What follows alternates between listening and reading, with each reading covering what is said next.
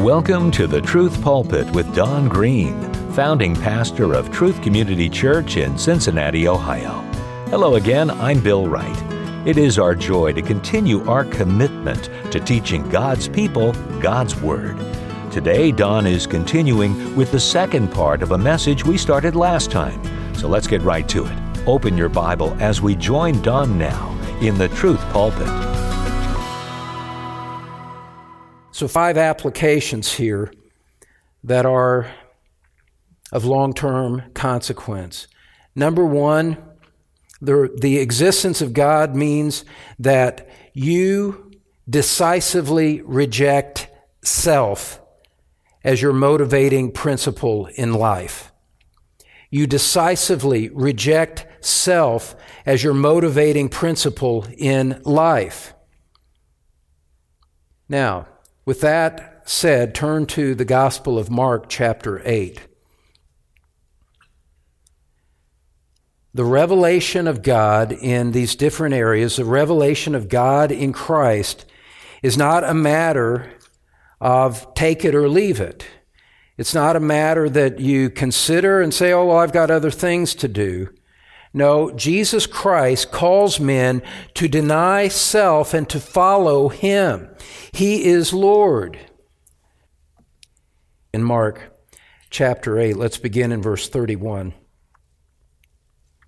He began to teach them that the Son of Man must suffer many things and be rejected by the elders and the chief priests and the scribes and be killed and after 3 days rise again. And he said this plainly. And Peter took him aside and began to rebuke him. But turning and seeing his disciples, he rebuked Peter and said, "Get behind me, Satan, for you are not setting your mind on the things of God, but on the things of man." Obviously, you're to be setting your mind on the things of God, not on the things of man. Peter was doing the exact opposite. Christ is going to expand on the significance of what that means in just the following verses here, beginning in verse 34. You're setting your mind not on the things of God, but on the things of man, Jesus says as he rebukes Peter. Now he gives the positive instruction of what setting your mind on the things of God has to do. We see the revelation of God in all of these areas. Now we make an inward application whereby we set the principle by which we live. Verse 34, and calling the crowd to him with his disciples, he said to them, "If anyone would come after me, let him deny himself and take up his cross and follow me. For whoever would save his life will lose it, but whoever loses his life for my sake and the gospel's will save it. For what does it profit a man to gain the whole world and forfeit his soul? For what can a man give in return for his soul? For whoever is ashamed of me and of my words in this adulterous and sinful generation, of him will the Son of Man also be ashamed when he comes in the glory of his Father with the holy angels." God has made himself known conclusively in these areas, particularly in the person of Christ. God has made himself known. One of the aspects of the being of God is that he has absolute, complete authority over all things. That's what it means to be God. It's one of the consequences of the existence of God. He has authority over all of his creation, which means he has authority over you and me, beloved. And in that position of authority from which Christ speaks as Lord over all, he says, if you want to be my disciple, you have to deny yourself and take up your cross and follow me. There is none of this moralistic therapeutic deism stuff found in the words of Christ. He calls men out. He comes not to help you with your little daily problems so that you can move on and live a happy life in disregard to him. He comes and claims absolute authority over your soul and says, you must deny yourself and follow me. Jesus comes to a lost person. Jesus comes to an unsaved person and demands an unconditional transfer of heart loyalty from self to Christ. That means you turn from sin and self to Him. You love Christ more than life itself. You place no prior limits on your obedience to Him. This is a natural consequence of the revelation of God in the person of Christ. God who has all authority, God who is the creator, God who is the sustainer, the redeemer, and the judge, comes and lays out the terms by which you may come to Christ. He says, deny yourself, pick up your cross, and follow Him. One of the applications of the existence of God is you decisively reject self as the principle by which you live. Have a couple of different things bouncing around in my mind, and I'm just going to let them bounce there, and like a basketball just kind of dribbles out and dies on its own accord. That's what I'm going to leave with those thoughts there. Second principle, you decisively reject the world. You decisively reject the world. Look at the book of Acts chapter 2. The book of Acts chapter 2, beginning in verse 38. Acts chapter 2, verse 38. The reality of a self-revealing God against whom the world has rebelled means that you face a choice to make. You have a choice to make. Either you go with the world or you reject that to follow Christ as He is the revelation of God. There is no third alternative. This goes to the very principle of loyalty and affections that govern your heart. Peter had preached the gospel to the Jews on the day of Pentecost. And in verse 37, now when they had heard this, actually let's just go back to verse 36 because it ties in with what we've been saying here. Let all the house of Israel therefore know for certain. Let them know for certain. We are to know that God exists for certain, without doubt, without equivocation, without compromise. We are to know this as established truth from the throne of God itself. Know for certain that God has made Him both Lord and Christ, this Jesus whom you crucified. God has made Himself known, and you crucified the Lord of glory. That's a pretty weighty thing to realize that you've done. We had the Messiah in our hands and we killed Him. What's going to happen to us now? What are we to do? Verse 37. Now when they heard this, they were cut to the heart and said to Peter and the rest of the apostles, "Brothers, what shall we do?" And Peter said to them, "Repent and be baptized, every one of you, in the name of Jesus Christ for the forgiveness of your sins, and you will receive the gift of the Holy Spirit. For the promise is for you and for your children and for all who are far off, everyone whom the Lord our God calls to Himself." Now look at verse 40. Remember, we're saying one of the applications is that you decisively reject the world. And with many other words he bore witness. This is verse 40. With many other words he bore witness and continued to exhort them, saying, "Save yourselves from this crooked generation." In other words, in light of what God has revealed in Christ, in light of the gospel that Peter preached in Acts chapter 2, come out from the world, come out from that system that is condemned and under the judgment of God, repent of your sins, come out from that and come to Christ and be saved. It's a direct implication of the reality of the things that we've been saying.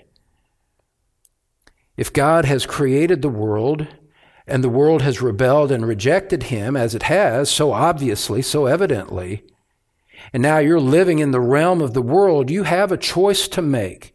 You have a responsibility to fulfill, to recognize that the truth of the revelation of God has a claim on your heart, has a claim on your loyalties and your priorities and your purpose for existence. And to say, I cannot stay in this realm of a God-rejecting, God-defying world. I have to come out to Christ. I have to repent of my sins and come to him. Rock of ages, cleft for me. Let me hide myself in thee. Naked, come to thee for dress. Helpless, look to thee for grace. Foul, I to the fountain fly. Wash me, Savior, or I die. This is a matter of life and death. And I think I'm probably going to have a couple of messages to help us think through what it means to reject the world, to come out from the world. But for now, just simply to recognize that this revelation from God presents you with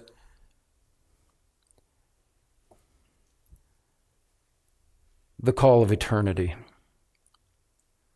The eternal consequences are attached to how one responds to these things.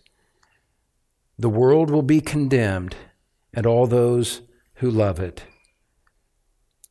In light of that, it is a gracious, merciful call from God, an invitation from God for you to come out from that, to come to Christ, and to find shelter, deliverance, salvation in him alone, and to belong to him and not to this wicked world. So you decisively reject the world. We won't take the time to look at 1 John chapter 2, verses 15 to 17, but you can jot that down in your notes. Do not love the world or the things in the world.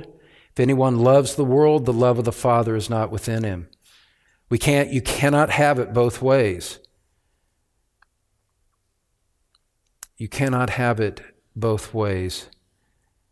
So you turn from the ways of the world for the sake of this God who has made himself known.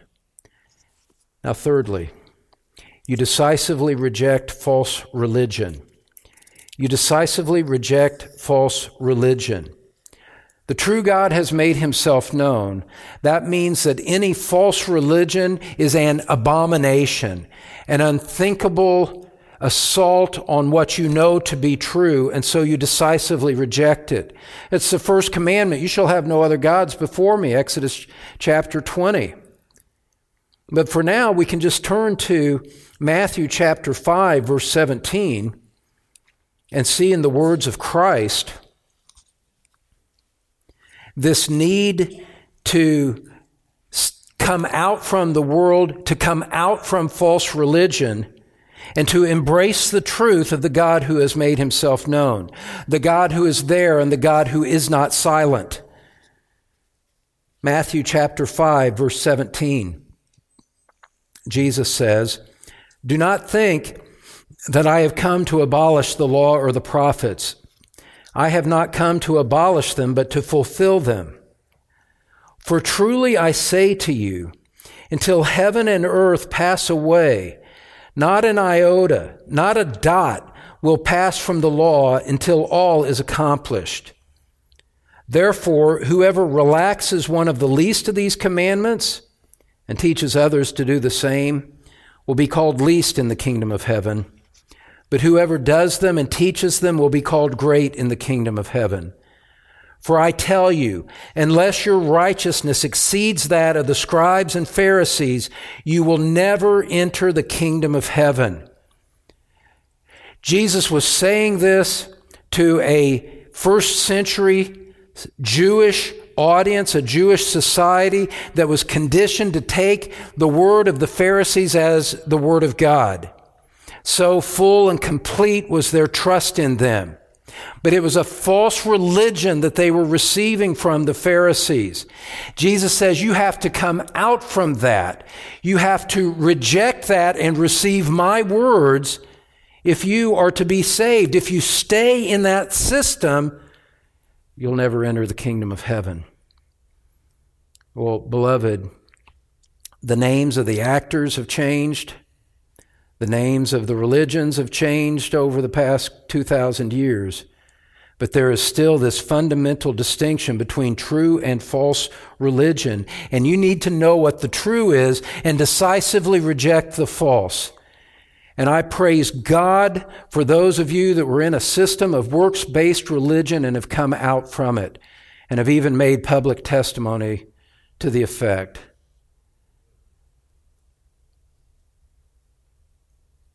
Those of you that say in private and have said publicly, I now know that what I was taught was false.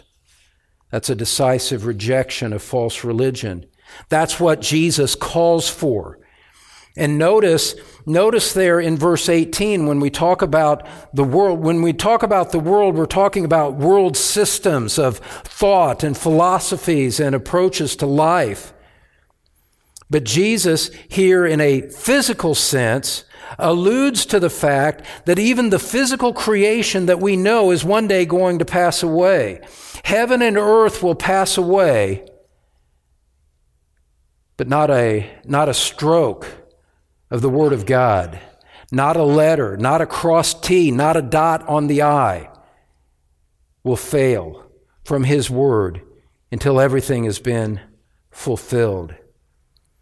And so, along with that, look at Matthew chapter 7 with me for just a moment.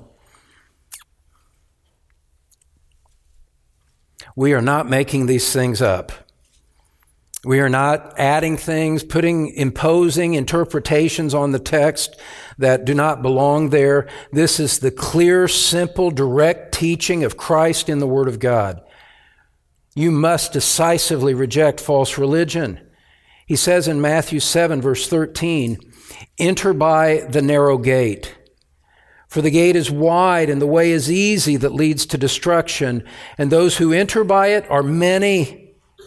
He said there are many that are going there. In other words, to say it differently, Jesus tells us so explicitly, there's no safety in numbers. You can't just go along with the crowd and what the crowd believes. As they're on a conveyor belt to perdition that they refuse to get off of. It will not plead with God at the day of judgment that I believed what everybody else believed. You were warned in advance by Christ. Don't do that. Go through the narrow gate where few people are going. Verse 14, the gate is narrow and the way is hard that leads to life, and those who find it are few. You say, well, could the majority be wrong? Could 1.25 billion Catholics be wrong? Could a system that's been in place for 1,500 years and always adapting and adding more lies to its system, could it be wrong? Could it really be that it's a false religion, a front for Satan? Yeah. Not only could it be, it is. My point for tonight is that you have a responsibility in response to the revelation of God to process these things, to deal earnestly with His Word for yourself and to come to your own conclusions. And Christ warns you, and Christ pleads with you, even as I plead with you in the flesh here tonight. Heed these things for the benefit of your eternal soul. Heed while there is time.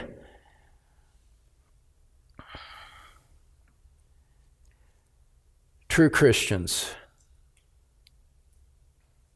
are not people, let's put it this way. True people are not those who are lovingly tolerant of all kinds of religion. That's the straitjacket that the world would like to put on us in order to silence the distinct, exclusive testimony of Christ, who said, "No one comes to the Father except through me." True Christians love the truth more than the approval of the world. True Christians are content to stand alone even if the world rejects them. True Christians testify to the world that you must come out, that there is truth. You must believe in Christ to be saved.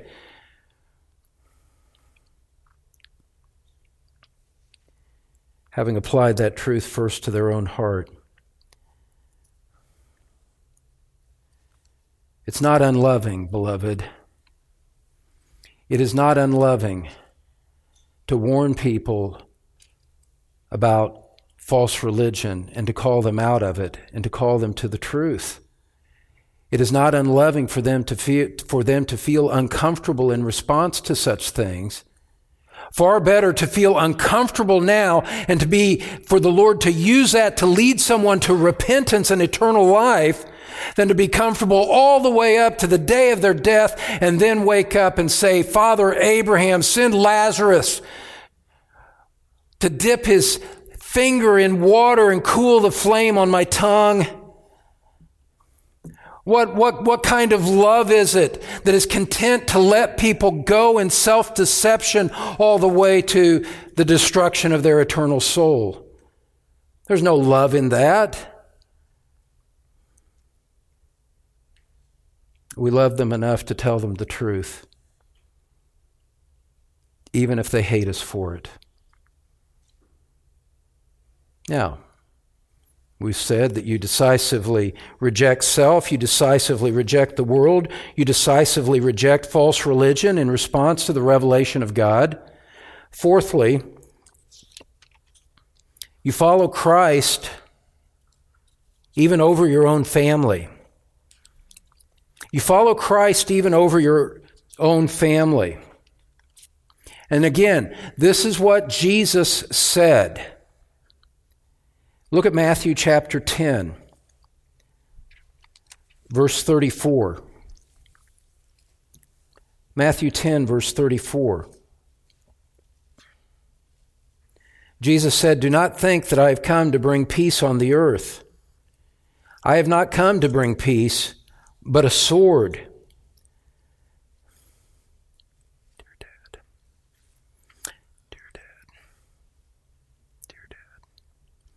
"For I've come to set a man against his father, and a daughter against her mother, and a daughter-in-law against her mother-in-law. And a person's enemies will be those of his own household. Whoever loves father or mother more than me is not worthy of me.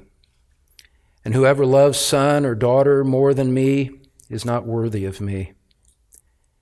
And whoever does not take his cross and follow me is not worthy of me. Whoever finds his life will lose it, and whoever loses his life for my sake will find it."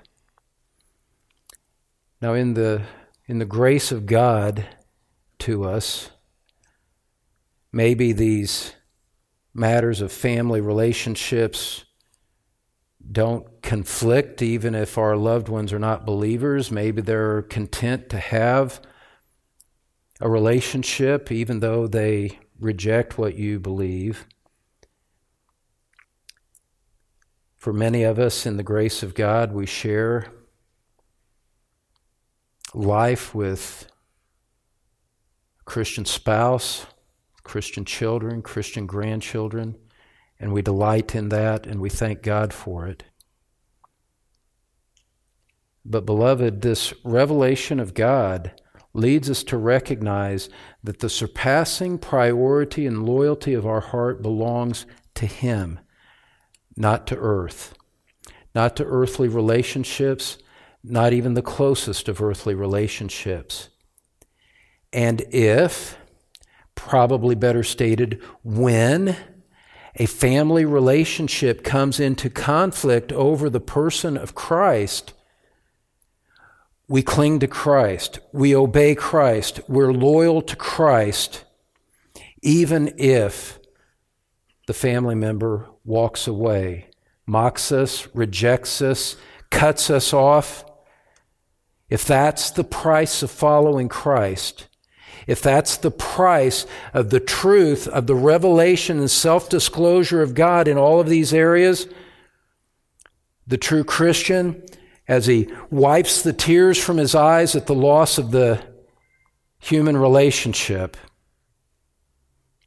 as he grieves over being rejected by someone he loves or that she loves, deep in that Christian's heart is the recognition, I can't reject Christ even for him, even for her. Deep in that Christian's heart is a sense, an abiding sense of loyalty and joy and commitment to Christ that cannot be displaced by anyone on earth, even our closest, our dearest, our best. They may say we have religious mania. They may hate us for our testimony to Christ. They may go decades without talking to us. That's okay. Because Christ is supreme, He is superior, He is more important. Christ alone is the one who shed His blood for your soul. No one could possibly be more important than Him. We don't go out looking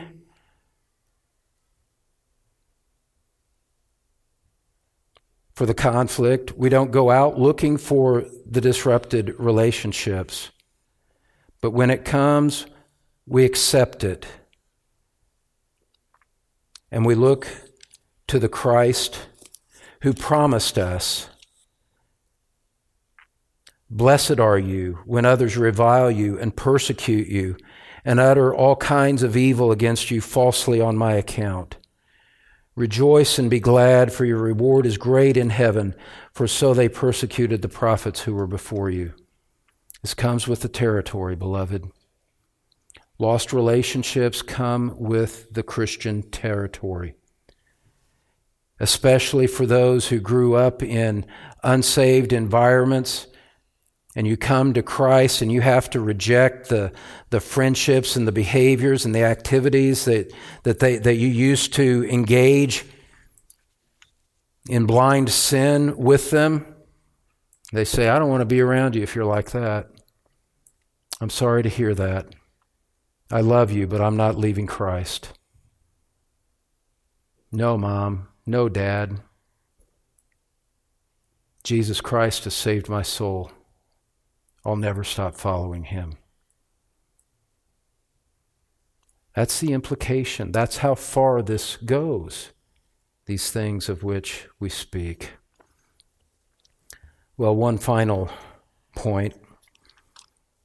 I gave some thought to the order of these. You could probably rearrange them, but they're all important. Fifthly, finally, for this evening, and by way of application, you follow Christ over government. You follow Christ over government. Now we were all well reminded of Romans 13 during the COVID era, I should say. And there were plenty of voices saying, you got to do whatever the government tells you to do in these matters, regardless of how it affects worship and gathering together, which God has commanded. Well, beloved, I'm only going to touch on this for now. Down the road, we'll come back to this, I trust. But there are limits to our Romans 13 response to government. John Knox spoke of it brilliantly in the days of the Catholic Queen over England. In Acts chapter 5, verse 29, Peter and the apostles were confronted by the Sanhedrin, the high priest. And in verse 28, they said to them, "We strictly charge you not to teach in this name, yet here you have filled Jerusalem with your teaching, and you intend to bring this man's blood upon us. We told you to stop speaking, and here you are doing it." Peter and the apostles answered, you almost see him shrugging, "We must obey God rather than men." When government seeks to intrude on Christian testimony, when government seeks to regulate Christian worship, as so many governments did during the COVID era, the church has the right and the responsibility to disobey, because we must obey God rather than men. And when God has ordained certain patterns of worship, it's not for government to tell us not to do it. And in the wisdom of local church elders, each church can decide what its best response is. But the mere fact that Caesar, the mere fact that a magistrate says you must not do this, does not settle the matter. God's word and obedience to him settles the matter. And that is a critical point that we'll leave for further discussion at another time. But what does all of this self-disclosure of God mean? Well, it means that it's undeniable. We recognize it and we say, this is inescapable truth. God has spoken in so many complementary areas, such a multifaceted way that I am surrounded by his truth in the heavens, in the atmosphere, in the word I hold in my hands, in the testimony of my own heart. Everything is speaking to this truth. Well, that truth, beloved, has a claim on your life. And the way that you respond to self, respond to the world, respond to false religion, respond to family, respond to government. In all of those areas, a principle of surpassing loyalty is established in the believing heart.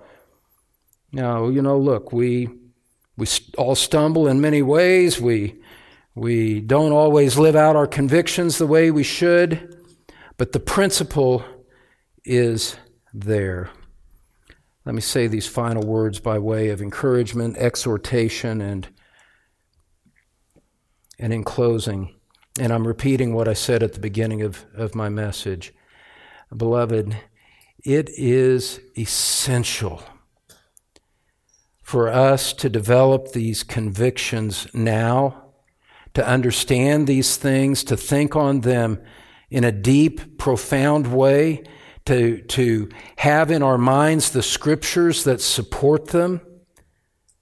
We need to know not only what we believe, but why we believe it, and to be able to go effectively to the Word of God to establish it when it comes up in any conversation at any time.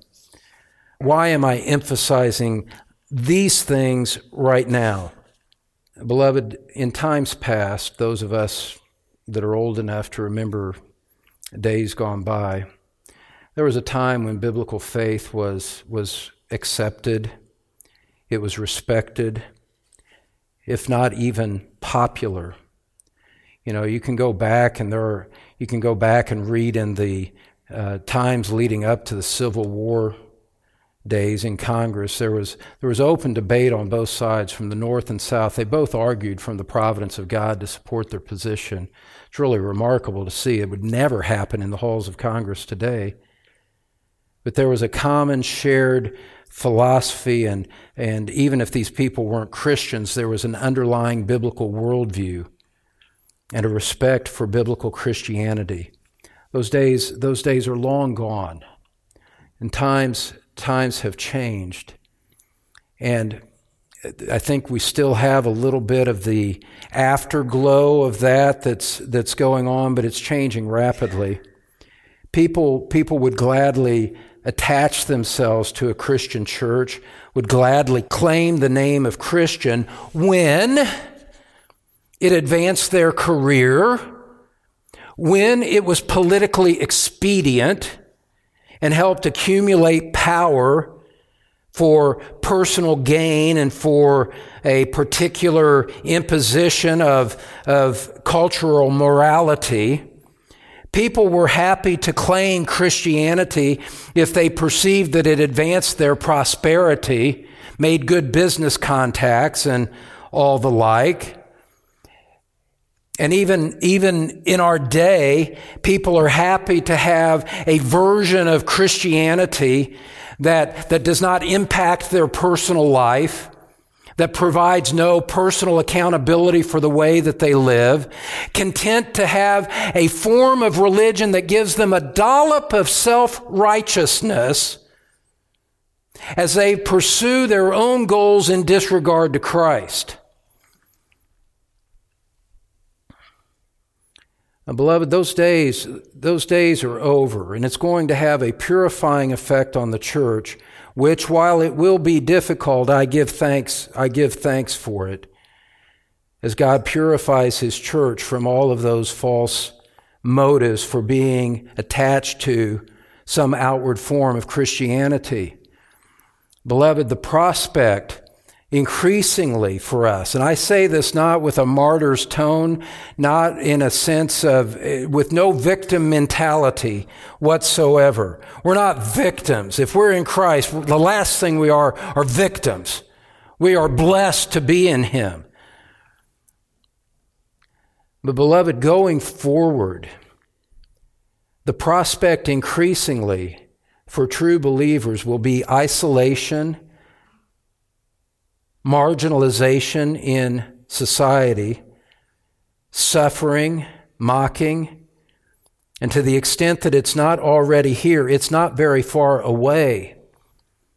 We live in a culture, we live amongst people that are frightened by the LGBTQ movement. They're frightened by by being called a homophobe, a transphobe, or any other kind of phobe. When Christians are left as the only ones who uphold the biblical standard, we're going to be marginalized even further as that worldview comes to define the realm in which we live. As that is happening and as it comes more in the future, the convictions of which we speak now are the things that will sustain the true Christian. They are the convictions that will cause him to live courageously, to be strong and courageous, to fear not, for I am with you, as God said to Joshua before they entered in to take possession of the promised land. And so, we have to meditate on these things. We have to make them their own. So much so that there is this inner resolution, this confidence, this conviction. It says, I know whom I have believed, and I am convinced that He is able to keep what I've entrusted to Him until that day. Soon enough, beloved, soon enough, we're going to face the question, either in our personal life or in the social manner in which we live, as we're choosing between our jobs and our faith, choosing between our children and their sexual perversion. And in those times, that's when the meaningful question will come to our mind. Do you believe enough to suffer for it? And those who have formed their convictions in these things in God's self-disclosure, perhaps with fear and trembling, say, yes, I do. I will. And beloved, you can. But we must know what we believe and why we believe it. That's why we're doing this. And my prayer is that God would bring great fruit from our humble efforts to honor His word. Let's pray together.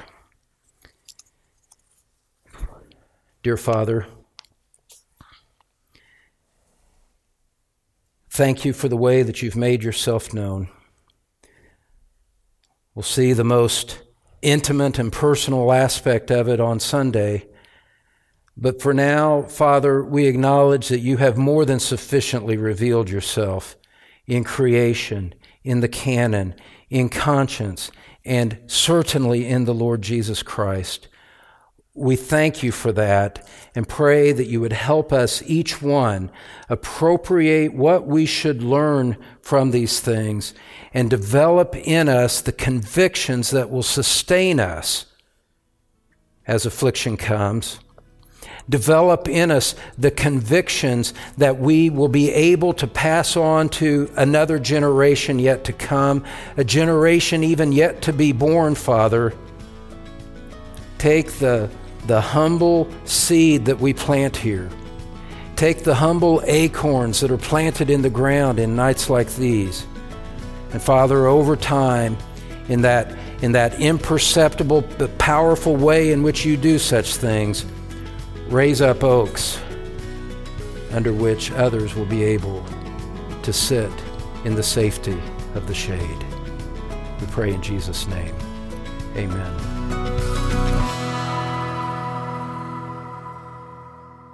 That's Don Green, founding pastor of Truth Community Church in Cincinnati, Ohio. Thank you so much, friend, for listening to The Truth Pulpit. Join us again next time as Don begins a new message, as we continue teaching God's people God's Word on The Truth Pulpit.